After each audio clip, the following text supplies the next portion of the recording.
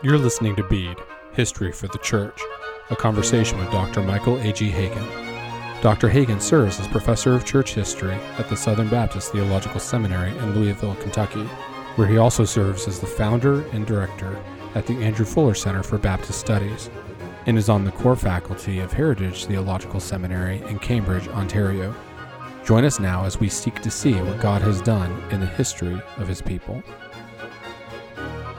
While the 4th century of Christian theology saw the articulation of the full divinity of the Son and the Holy Spirit, the 5th century invited a new challenge, namely the full humanity of the Son. With desires to balance the human and divine natures came the Nestorian controversy that sought to divide the Incarnation into two persons, one divine and one human. The champion of what would later be expressed more fully, first at Ephesus in 431 and then at Chalcedon in 451, was Cyril of Alexandria, who articulated 12 anathemas to combat the Nestorian error.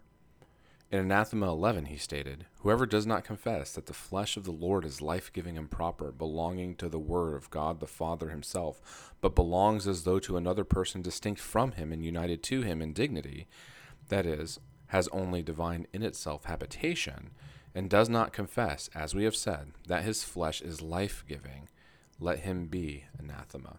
And this question of the relationship between the human and divine natures is really at the focal point of our discussion today as we welcome a special guest to the podcast, Dr. K.J. Drake, who is the Academic Dean and Assistant Professor of Historical Theology at Indianapolis Theological Seminary in Indianapolis. He attended Covenant Theological Seminary in St. Louis and completed his Ph.D. in Historical Theology at St. Louis University in 2018. His first book, entitled The Flesh of the Word, The Extra Calvinisticum from Zwingli to Early Orthodoxy, was published in the Oxford Studies in Historical Theology in 2021. He is also a ruling elder in the Presbyterian Church in America, having served at churches in both Missouri and Ontario. And with that, I will turn that over to Dr. Hagan and Dr. Drake. Thank you, Caleb. It's great to have you with us, Dr. Drake. And maybe before we get going, kind of build on that little intro, you can just say a little bit about your present assignment and where you're currently serving and what you're involved in. Thank you, Dr. Hagan. It's a pleasure to be here with you. I am the new academic dean at Indianapolis Theological Seminary. We're a small seminary developing here in Indianapolis to do in-person theological education in central Indiana. I also teach historical theology here, so I get the pleasure of doing both broad survey classes in church history, but also deep dives into figures of the tradition, such as John Calvin or other figures. So it's an enjoyable time, and we're enjoying bringing more theological education here in central Indiana. Great. So let me ask the question that kind of opened up our subject for today, which is the Extra Calvinisticum. And your work on it. How were you led to such a topic? Well, maybe actually in a nutshell, if it can be done that in Nuce, kind of you explain what that phrase means, the Extra Calvinisticum, and then how were you led to this topic? Why choose this particular topic to write your doctoral thesis on? Yeah, so the Extra Calvinisticum can sound rather daunting in its rather Latin abstraction there, but like many terms in church history, this comes originally from an insult. The phrase Extra Calvinisticum most literally means that strange Calvinistic beyond idea. But what's really going on here, I think, is better captured by the term extra carnum, or that Christ is beyond his flesh.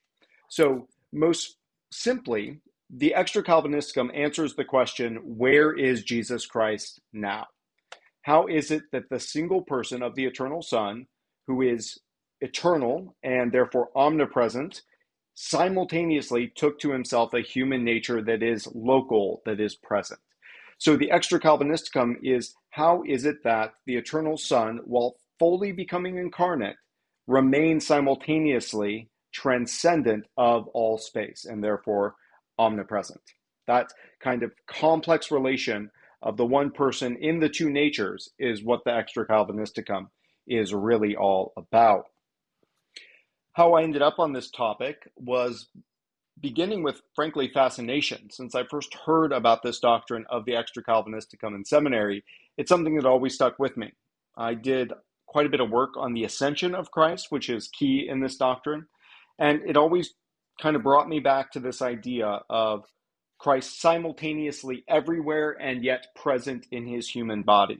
And so when I turned my eyes towards doctoral work, this kept coming back after several, setting aside this topic and that topic. I really kind of fell in love with this idea and wanted to dedicate time to explaining it more fully. Okay, great. So when you use the phrase Calvinisticum, obviously that ties us back to the reformer John Calvin. And but is this doctrinal perspective present earlier than Calvin? Caleb there read from the Anathemas of Cyril of Alexandria, therefore obviously bringing to bear the discussions about the relationship of the divine humanity in the person of our Lord Jesus Christ in the 5th century. Is this argument that you're looking at present in the patristic era? If so, where and how has it developed? Yeah, that's a great question. So that was not the focus primarily of my work, but other scholars such as David Willis in a book called Calvin's Catholic Christology, as well as Andrew McGinnis, have looked at this in the patristic era more fully. So we see this dating back at least to Athanasius, but probably even earlier in the work of Origen. What we see in the patristic period is often expressed in terms of doxology, praise for the fact that Christ would come and yet remain beyond. So, for instance, Athanasius says in On the Incarnation, "For he was not, as might be imagined, circumscribed in the body, nor while present in the body was he absent elsewhere. Nor while he moved the body was the universe left void of his working and providence. But thing most marvelous, word as he was, so far from being contained by anything, he rather contained all things himself." So we see there in Athanasius this kind of dual praise, this marvelous thing, that Christ would come without leaving the Father, that he would be everywhere and yet particular in the Virgin's womb. And so we see that kind of idea develop both in Athanasius. You see it in Cyril, you see it in Leo the Great. I've done some work recently demonstrating its presence across the work of Augustine.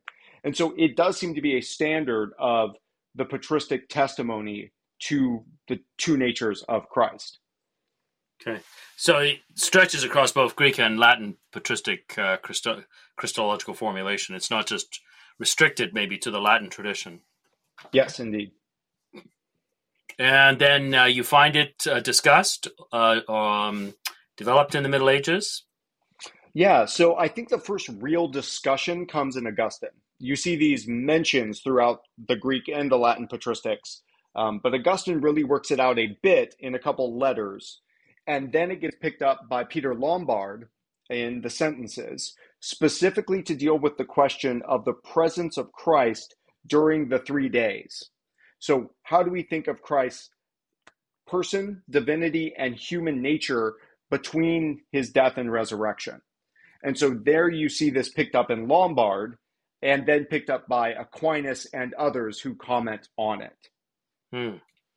So you mentioned that at the beginning there that it was the phrase Extra Calvinisticum is a slur. Mm-hmm. And so obviously it was it originated obviously in theological debate during the Reformation era. And it's a slur from Lutheran theologians or not? Yes. Catholic, but so Lutheran. primarily Lutheran. The first use of the term happens in the 1620s in an intra-Lutheran debate over some of these questions. One Lutheran camp accuses the other of committing the Extra Calvinisticum. And so before this, that term isn't really used. And that is kind of why this doctrine goes under the radar, I think. It's hard to find what is the locus under which to discuss it. And so it often is mentioned without being further discussed. So 1620s. So it obviously is being discussed back in the height of the Reformation era, correct? Right. Yeah, so the term dates from the 1620s. The Okay. idea and the dispute really goes back to the very early period of the Reformation in the 1520s, as Luther and Zwingli began to debate the Lord's Supper. And so in the Middle Ages, as I noted, this is primarily about the presence of Christ during the Triduum, the 3 days. As we move into the Reformation, it becomes very important for how one understands the Eucharistic presence of Christ, with Zwingli arguing for a local ascension into heaven according to Christ's human nature, and Luther ends up arguing for what comes to be known as ubiquity, or the fact that the human nature of Christ in some way partakes of divine omnipresence so that he might be bodily present in the Eucharistic elements. And this sets the Reformed and the Lutheran on distinct tracks when it comes to understanding the body of Christ, the Eucharist, and such doctrines as the communicatio idiomatum, or how we apply terms to Christ given his two natures. Now, both Luther and Zwingli would affirm a Chalcedonian Christology, correct? Yes. And so there is a sense in which both of them are in agreement that during the Incarnation, the deity is not confined to the limits of the human body, that the divine word is still one in being with the Father. There's been no ontological separation. He's still ruling the universe, etc. So they're in agreement over that. Yes. So can you maybe flesh out the way in which Zwingli and Luther use what we call the Extra Calvinisticum to argue for their respective Eucharistic positions? So let's begin with Luther. Mm-hmm. Sorry. So let's begin with Luther. So Luther affirms a Chalcedonian Christology. He affirms, in essence, what will come to be known as the Extra Calvinisticum. No, sorry. Luther rejects the Extra Calvinisticum. Okay. So maybe you could flesh that. So how does he understand then so how does he understand then the relationship of divine and human during the Incarnation? Mm-hmm. So Luther ends up saying that there is a development in how the human nature relates to the divine in terms of the gifts given. So Luther ends up arguing that after the resurrection and ascension, the human nature of Christ in some way has the use of the divine property of omnipresence, such that it can be at multiple places at once. So he goes here with Ephesians 4:10, that Christ ascends to fill all things, and Luther argues that this means that the human nature of Christ is present wherever the divine person is, arguing that for anything less, you would get Nestorianism. That's Luther's position. So they see this as part of the glorification of the human nature, that it now becomes potentially omnipresent. Now, one might note that the Reformed routinely argue that this does seem to go against Chalcedonian claims that each nature maintains its particular properties in the Incarnation. And so in some ways, you do have both sides arguing that the other is falling afoul of Chalcedon, with the Reformed accusing the Lutheran of Eutychianism and the Lutherans accusing the Reformed of Nestorianism. Yeah. Okay. So what? Yeah, and I wasn't aware of this with Luther. I mean, I knew obviously the debate between Luther and Zwingli and the way in which Luther argued for the ubiquity of the humanity, in terms support of his conception of what's happening vis-a-vis the presence of Christ at the table. But he's actually arguing that there is after the resurrection or after the ascension, there is a change that has taken place regarding the humanity. The humanity now partakes of the ubiquity of the deity. Yes, in some way, shape, or form. Now, Luther does not work that out entirely. Later Lutheran figures such as Johann Brenz and Martin Chemnitz really give the kind of theological background for this. And they have slightly different intensities of this. So, for instance, Johann Brenz argues that the human nature of Christ must by necessity take divine properties to be united. Martin Chemnitz, who's in the 1580s, argues that no, this is not a matter of the necessity of the union, but the will. So Christ, by his incarnation, may will that his human nature can use properties that are properly his divine nature. And therefore, it is not a matter of the necessity of the union like Brenz, but a willed act by Christ, the person, to basically lend, if you will, his human body a divine property so that the Eucharist can happen in the way the Lutherans understand it. So Chemnitz kind of comes back from arguing for an ontological relationship here and argues that the after the ascension, the humanity can, if it desires, use the ubiquity of the deity. Yes. It's sometimes called multivoluble presence. So, according to volition, according to the will, the human nature can be in multiple places at once. That's where Chemnitz ultimately goes to try to keep it within the bounds of Chalcedon. Okay. So if you're thinking through the logic of Luther's argument here, what's driving his perspective? Is it his... Does he begin with the Lord's table, and in his mind the given, it's a given that the body of Christ is present at the table. Obviously he rejects transubstantiation, but nonetheless takes seriously that the I am there is an ontological statement. This is my flesh. That this is my body, that's an ontological statement. So is that where he begins and then moves backward then to seek to explain this? Or what's the kind of logic in terms of the development of Luther's position, which obviously lays at the foundation of later Lutheran theologians? Yes, so as I've studied this now, I should note that my scholarship was primarily driven with the Reformed, but in so doing, I had to look at the Lutheran. Actually, this begins with Zwingli. So Zwingli is the first to bring this issue up. In a work from 1525 called On the Lord's Supper, Zwingli argues against transubstantiation that Christ is not able to be bodily in the elements because he's ascended into heaven and therefore is locally and bodily apart from the table.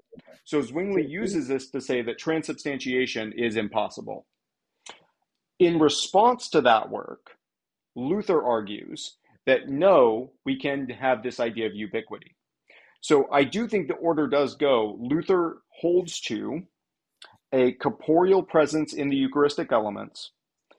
And in order to secure that, he makes this move to the ubiquity of Christ's humanity in some sense. Okay. So in other words, what's driving Luther's theology here is his perspective on the table. Yes, and not speculation vis-a-vis the relationship of the humanity and deity in the risen, ascended Christ. Yes, I think that's the way the kind of causality goes. For Luther, his view of Christology ends up getting determined by his view of the table, while with Zwingli and then Calvin and Bullinger and others, their view of Christology puts some boundaries on how they understand what's going on at the table. Okay. So Zwingli then, in the way that you've kind of fleshed out the development here of the doctrine, Zwingli then has a key role in provoking Luther to develop his view, which then obviously Zwingli is going to respond to. So how would you flesh out Zwingli's view in terms of this doctrine? Yeah, so Zwingli's concerned primarily in his early work with proclaiming the full mediatorship of Christ. That's kind of the real motivation behind his Reformation, proper worship of God via Christ. And so he's very concerned with Christ being truly God and truly man so that he could be the mediator. Early on, before he's engaged with Luther, he makes the case against Roman Catholic doctrine, arguing that transubstantiation does not work because it violates the true humanity of Christ and the ascension. Now, interestingly, just as a side note, Zwingli seems to be picking up on that argument of the ascension from the Hussites and the Bohemian Brethren. So there is kind of a Jan Hus connection here in the background. So is this Hus himself or the Hussite theology as it's developed in the 15th century? More Hussite theology as far as I know. Okay. Amy Burnett at the University of Nebraska has done some work on this, looking at some of the influences on the Bohemian Brethren on Karlstadt. On Karlstadt? Yeah. And I traced another connection to Zwingli on this point. Okay. Is that generally known, the influence of the Hussites on Zwingli? No, I think this is one of the small contributions of this part of the connection. Yeah, excellent. Okay. So, to what degree? So you've got obviously then Luther is developing his position in opposition to Zwingli. Luther, it strikes me that his argument, but then I'm coming at this, I'm biased. I'm coming at this from a Reformed perspective. It strikes me that Luther in his argument, does undermine Chalcedon in a way. I think there's problems as the way Luther's expressed it for you also to express a Chalcedonian, fully a robust Chalcedonian Christology.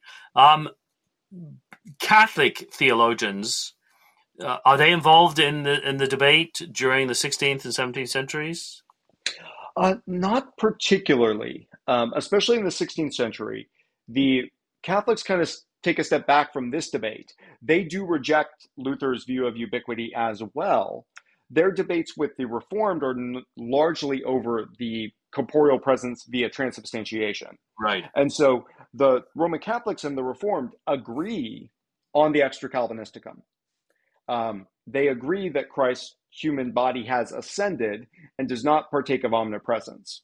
Where they disagree is the corporeal presence in the elements. Right. Now, the big difference between the Lutheran position on this and the Roman Catholic is the Roman Catholic doctrine of transubstantiation does not actually specify a mechanism within the incarnation for it to function.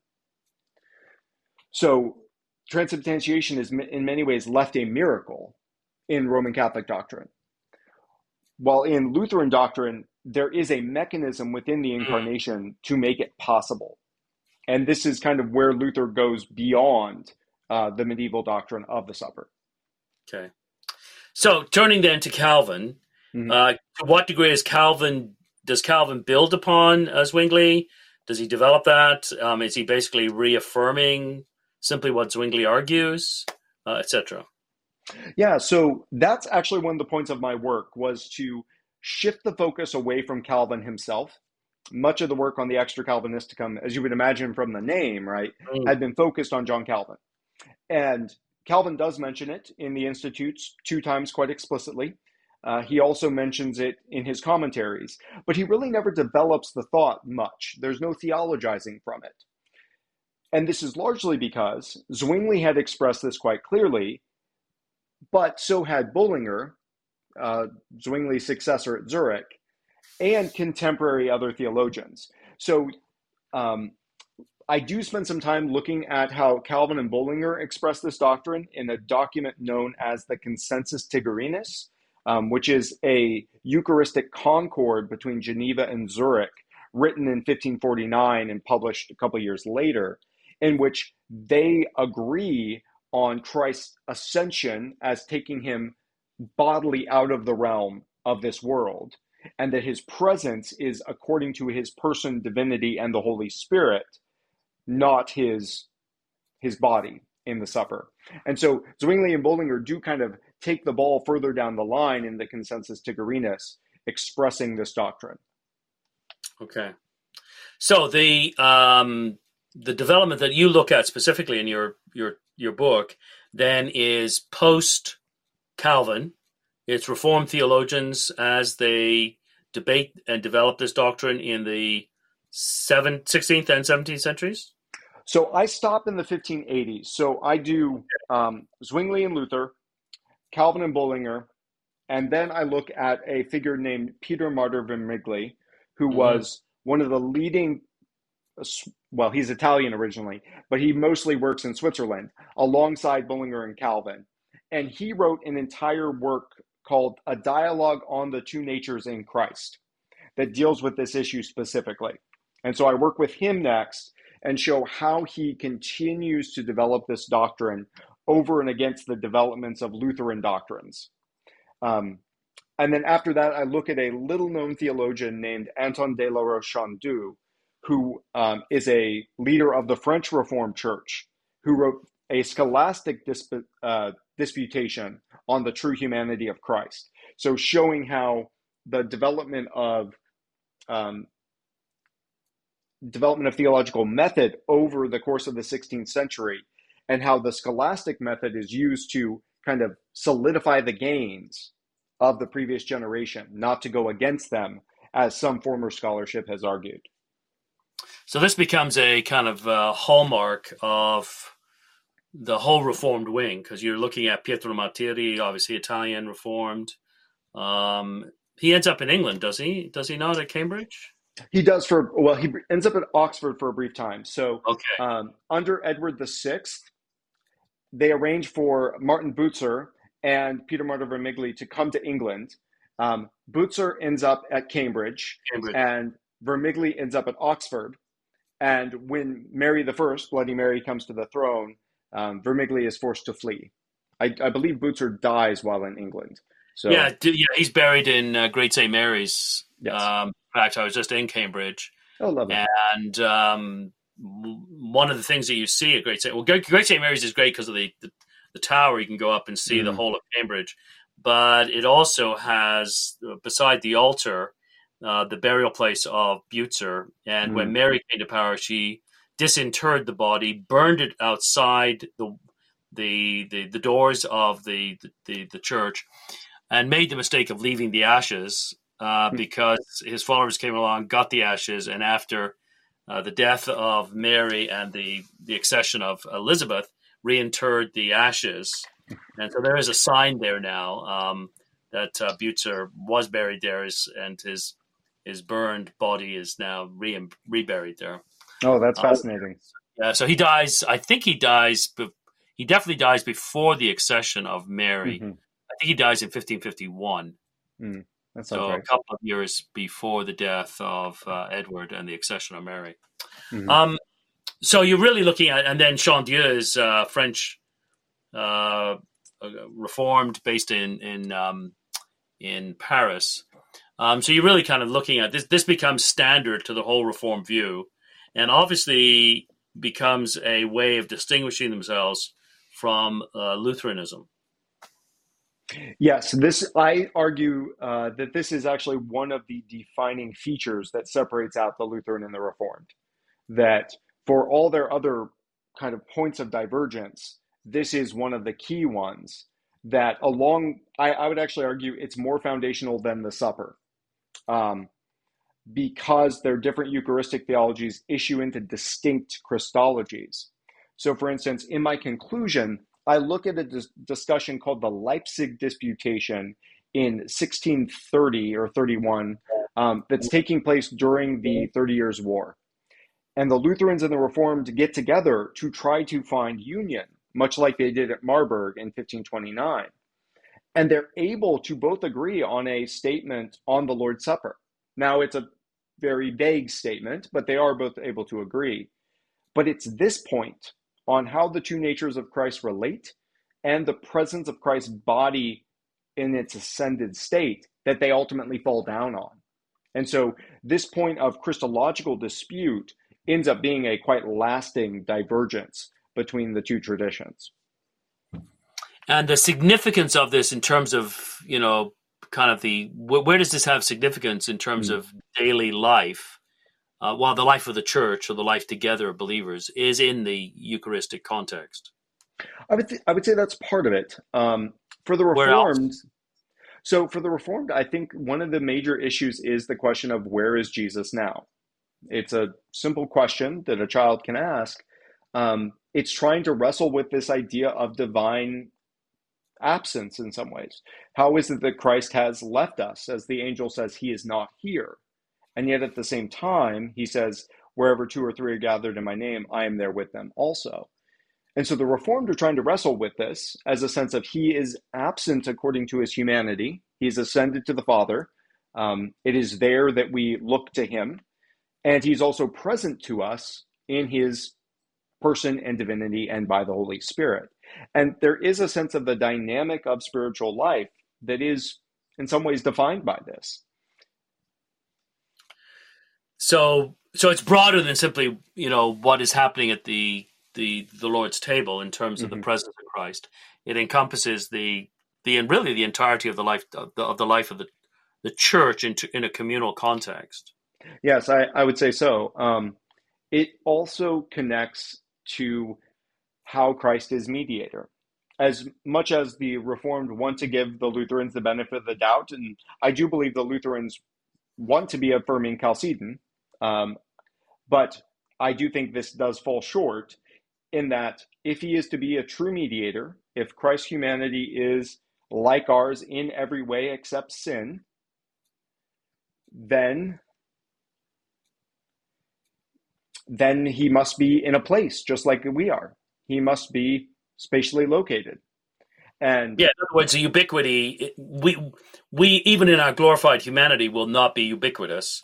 Mm-hmm. And therefore the glorified humanity of Christ to be like unto for our humanity to be glorified like that of Christ, he cannot be ubiquitous in his humanity either. Exactly. And that is an argument that you see picked up several times. If we are to be like him in the end, but we will not be ubiquitous, neither is he. And that gets picked up as early as Zwingli and elaborated on by others. To what degree does this argument, this discussion, undermine, say, a robust understanding of pneumatology? So does this discussion have any so let me back up. I mean, one of the challenges of looking at the Reformed tradition as it develops is the whole area of the doctrine of the Holy Spirit. So if you look at the Westminster Confession, for example, there is no separate article on the Spirit. Now, one of the ways in which Reformed students of that have argued, the pneumatology is throughout the document, which is true, but as time goes on, there is a concern that the Reformed tradition has somehow dropped the ball on pneumatology. The sort of robust pneumatology you find, say, in Calvin, that prompted, say, Warfield to describe him as the theologian of the Spirit, that is not always carried through. And do you think, I'm asking you maybe to, I don't know if you addressed this or even have thought about this, do you think that failure of the Reformed tradition to engage with a robust pneumatology is in part a result of their emphasis on the presence of the deity in the Extra Calvinisticum in every area of the church's life together? Or do you think there's other things going on there? For instance, a reaction maybe to the kind of Anabaptist enthusiasm, quote unquote, or the Quakers, or then the French prophets. These kind of things that emerge within the history of Protestantism that discourage a focus on the Spirit. Yeah, I would say it's more the latter as you've described it. I would, to defend the Westminster Confession, although it doesn't have a chapter on the Holy Spirit, neither does it have a chapter on the Father. It has a chapter on the Triune God and the Son who becomes incarnate. And so both of those are shot throughout. And I do think the Puritans maintain a lot of Calvin's emphasis on the Spirit throughout their works. I think Owen is a good example of that, and many of the more pietist strands of Puritanism as well. But I hear what you're saying. I could see the potential difficulty. But if we understand the coming of the Spirit in a fully triune way, I don't think it needs to follow that way. So if we can think more kind of what is systematically versus historically, the sending of the Spirit is possible because of the absence of the humanity in some sense. That if we follow the ascension as this movement of crucified yet risen humanity into the heavenly Holy of Holies, this presentation of the eternal sacrifice before the Father, that in some ways this empowers the sending of the Spirit in this new way. Now, the Spirit is not taking the place of the divinity of the Son, but the Spirit, now united to humanity in a new way through the glorified flesh, is poured out into the church, the extended body of Christ, to be the Trinity's kind of primary kind of, the term is appropriation, right? All the Spirit's works are the works of the Father and the Son together, right? The Spirit is now the primary appropriation of the work amongst the church, connecting to the Son and to the Father. And so I don't think that the extra precipitates a forgetfulness of the Spirit.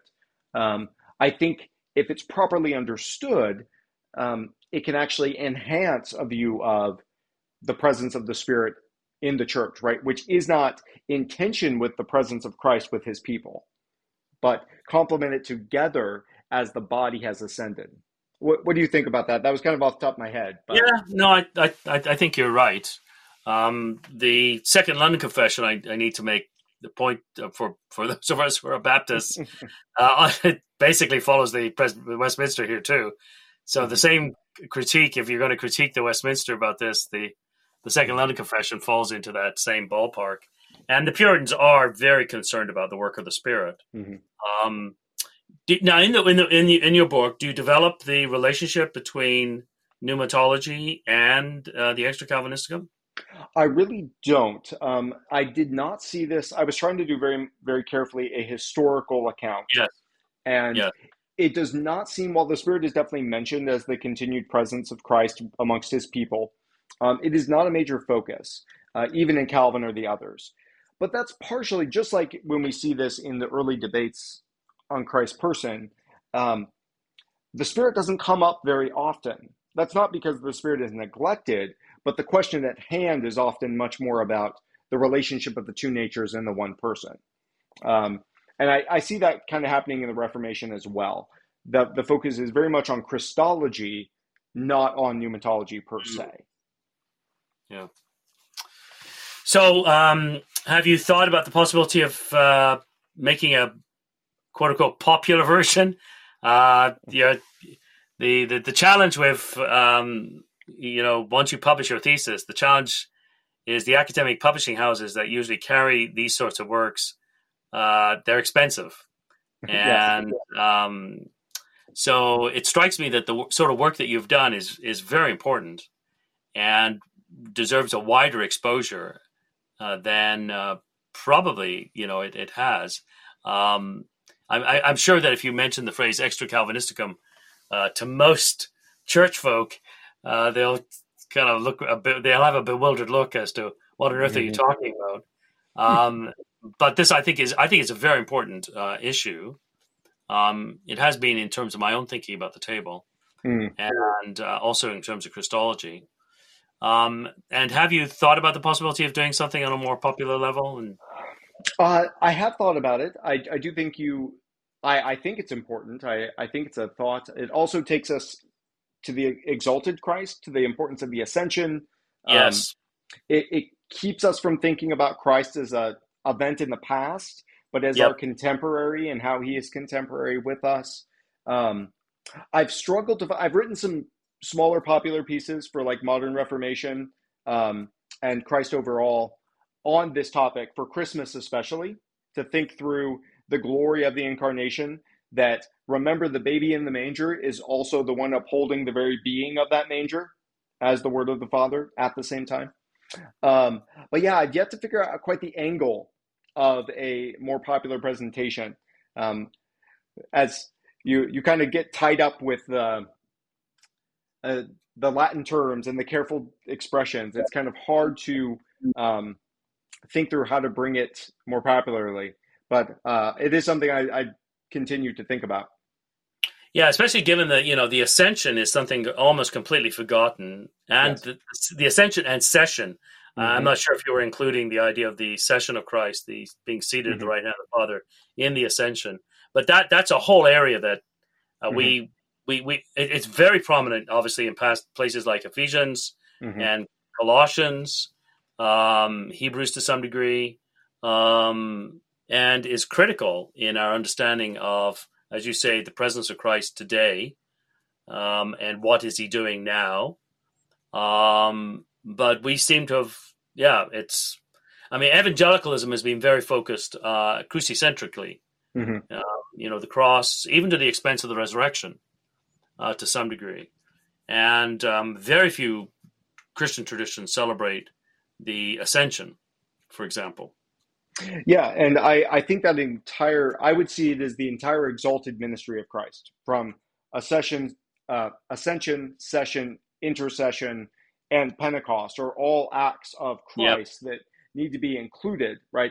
The Pentecost is obviously an act of Christ and the Father sending the Spirit, so it is a kind of a revelation of that eternal mission of the Spirit in time, and there's plenty of stuff that needs to be focused on there. I would argue that it's actually one of the largest burdens of the book of Hebrews to describe this, to help us understand that without the ascension, in some ways, the cross and the resurrection are incomplete.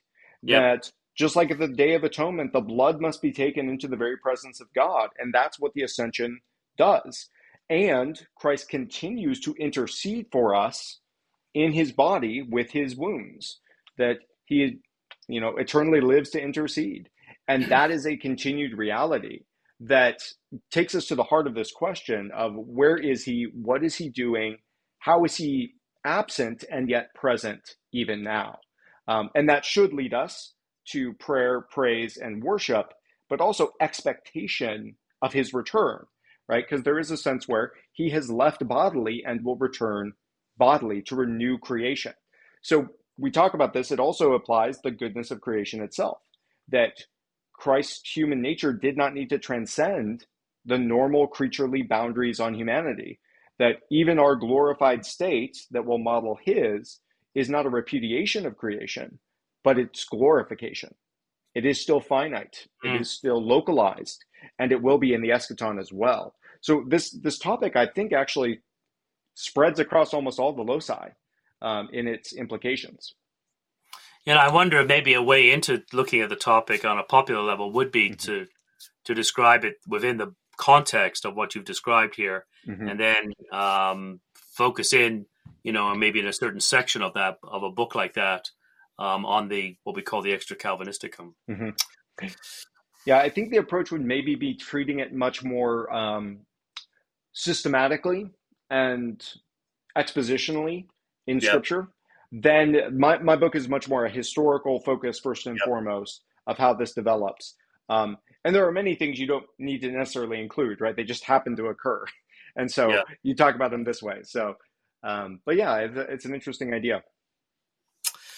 Well, thank you very much, Dr. Drake. We've been talking about Dr. Drake's book published by OUP, The Flesh of the Word, the Extra Calvinisticum from Zwingli to Early Orthodoxy. Strongly recommend you purchase that. I don't think is it yet available? It's not in paperback yet, is it? Not yet, Lord willing. No. Okay. And every blessing upon your ministry there in Indianapolis. And thank you so much for joining us in this podcast. Thank you, Dr. Haken. It was a pleasure to be with you and chat about this. God bless you. God bless. Beat is co-hosted by Caleb Anthony Neal and is produced in partnership with the Andrew Fuller Center for Baptist Studies, an historical research center at the Southern Baptist Theological Seminary that seeks to promote the study of Baptist history and theological reflections on its contemporary significance. For more by Dr. Haken, follow him on his Substack at Historia Ecclesiastica. Links are in the description. We'll see you next time on Bede.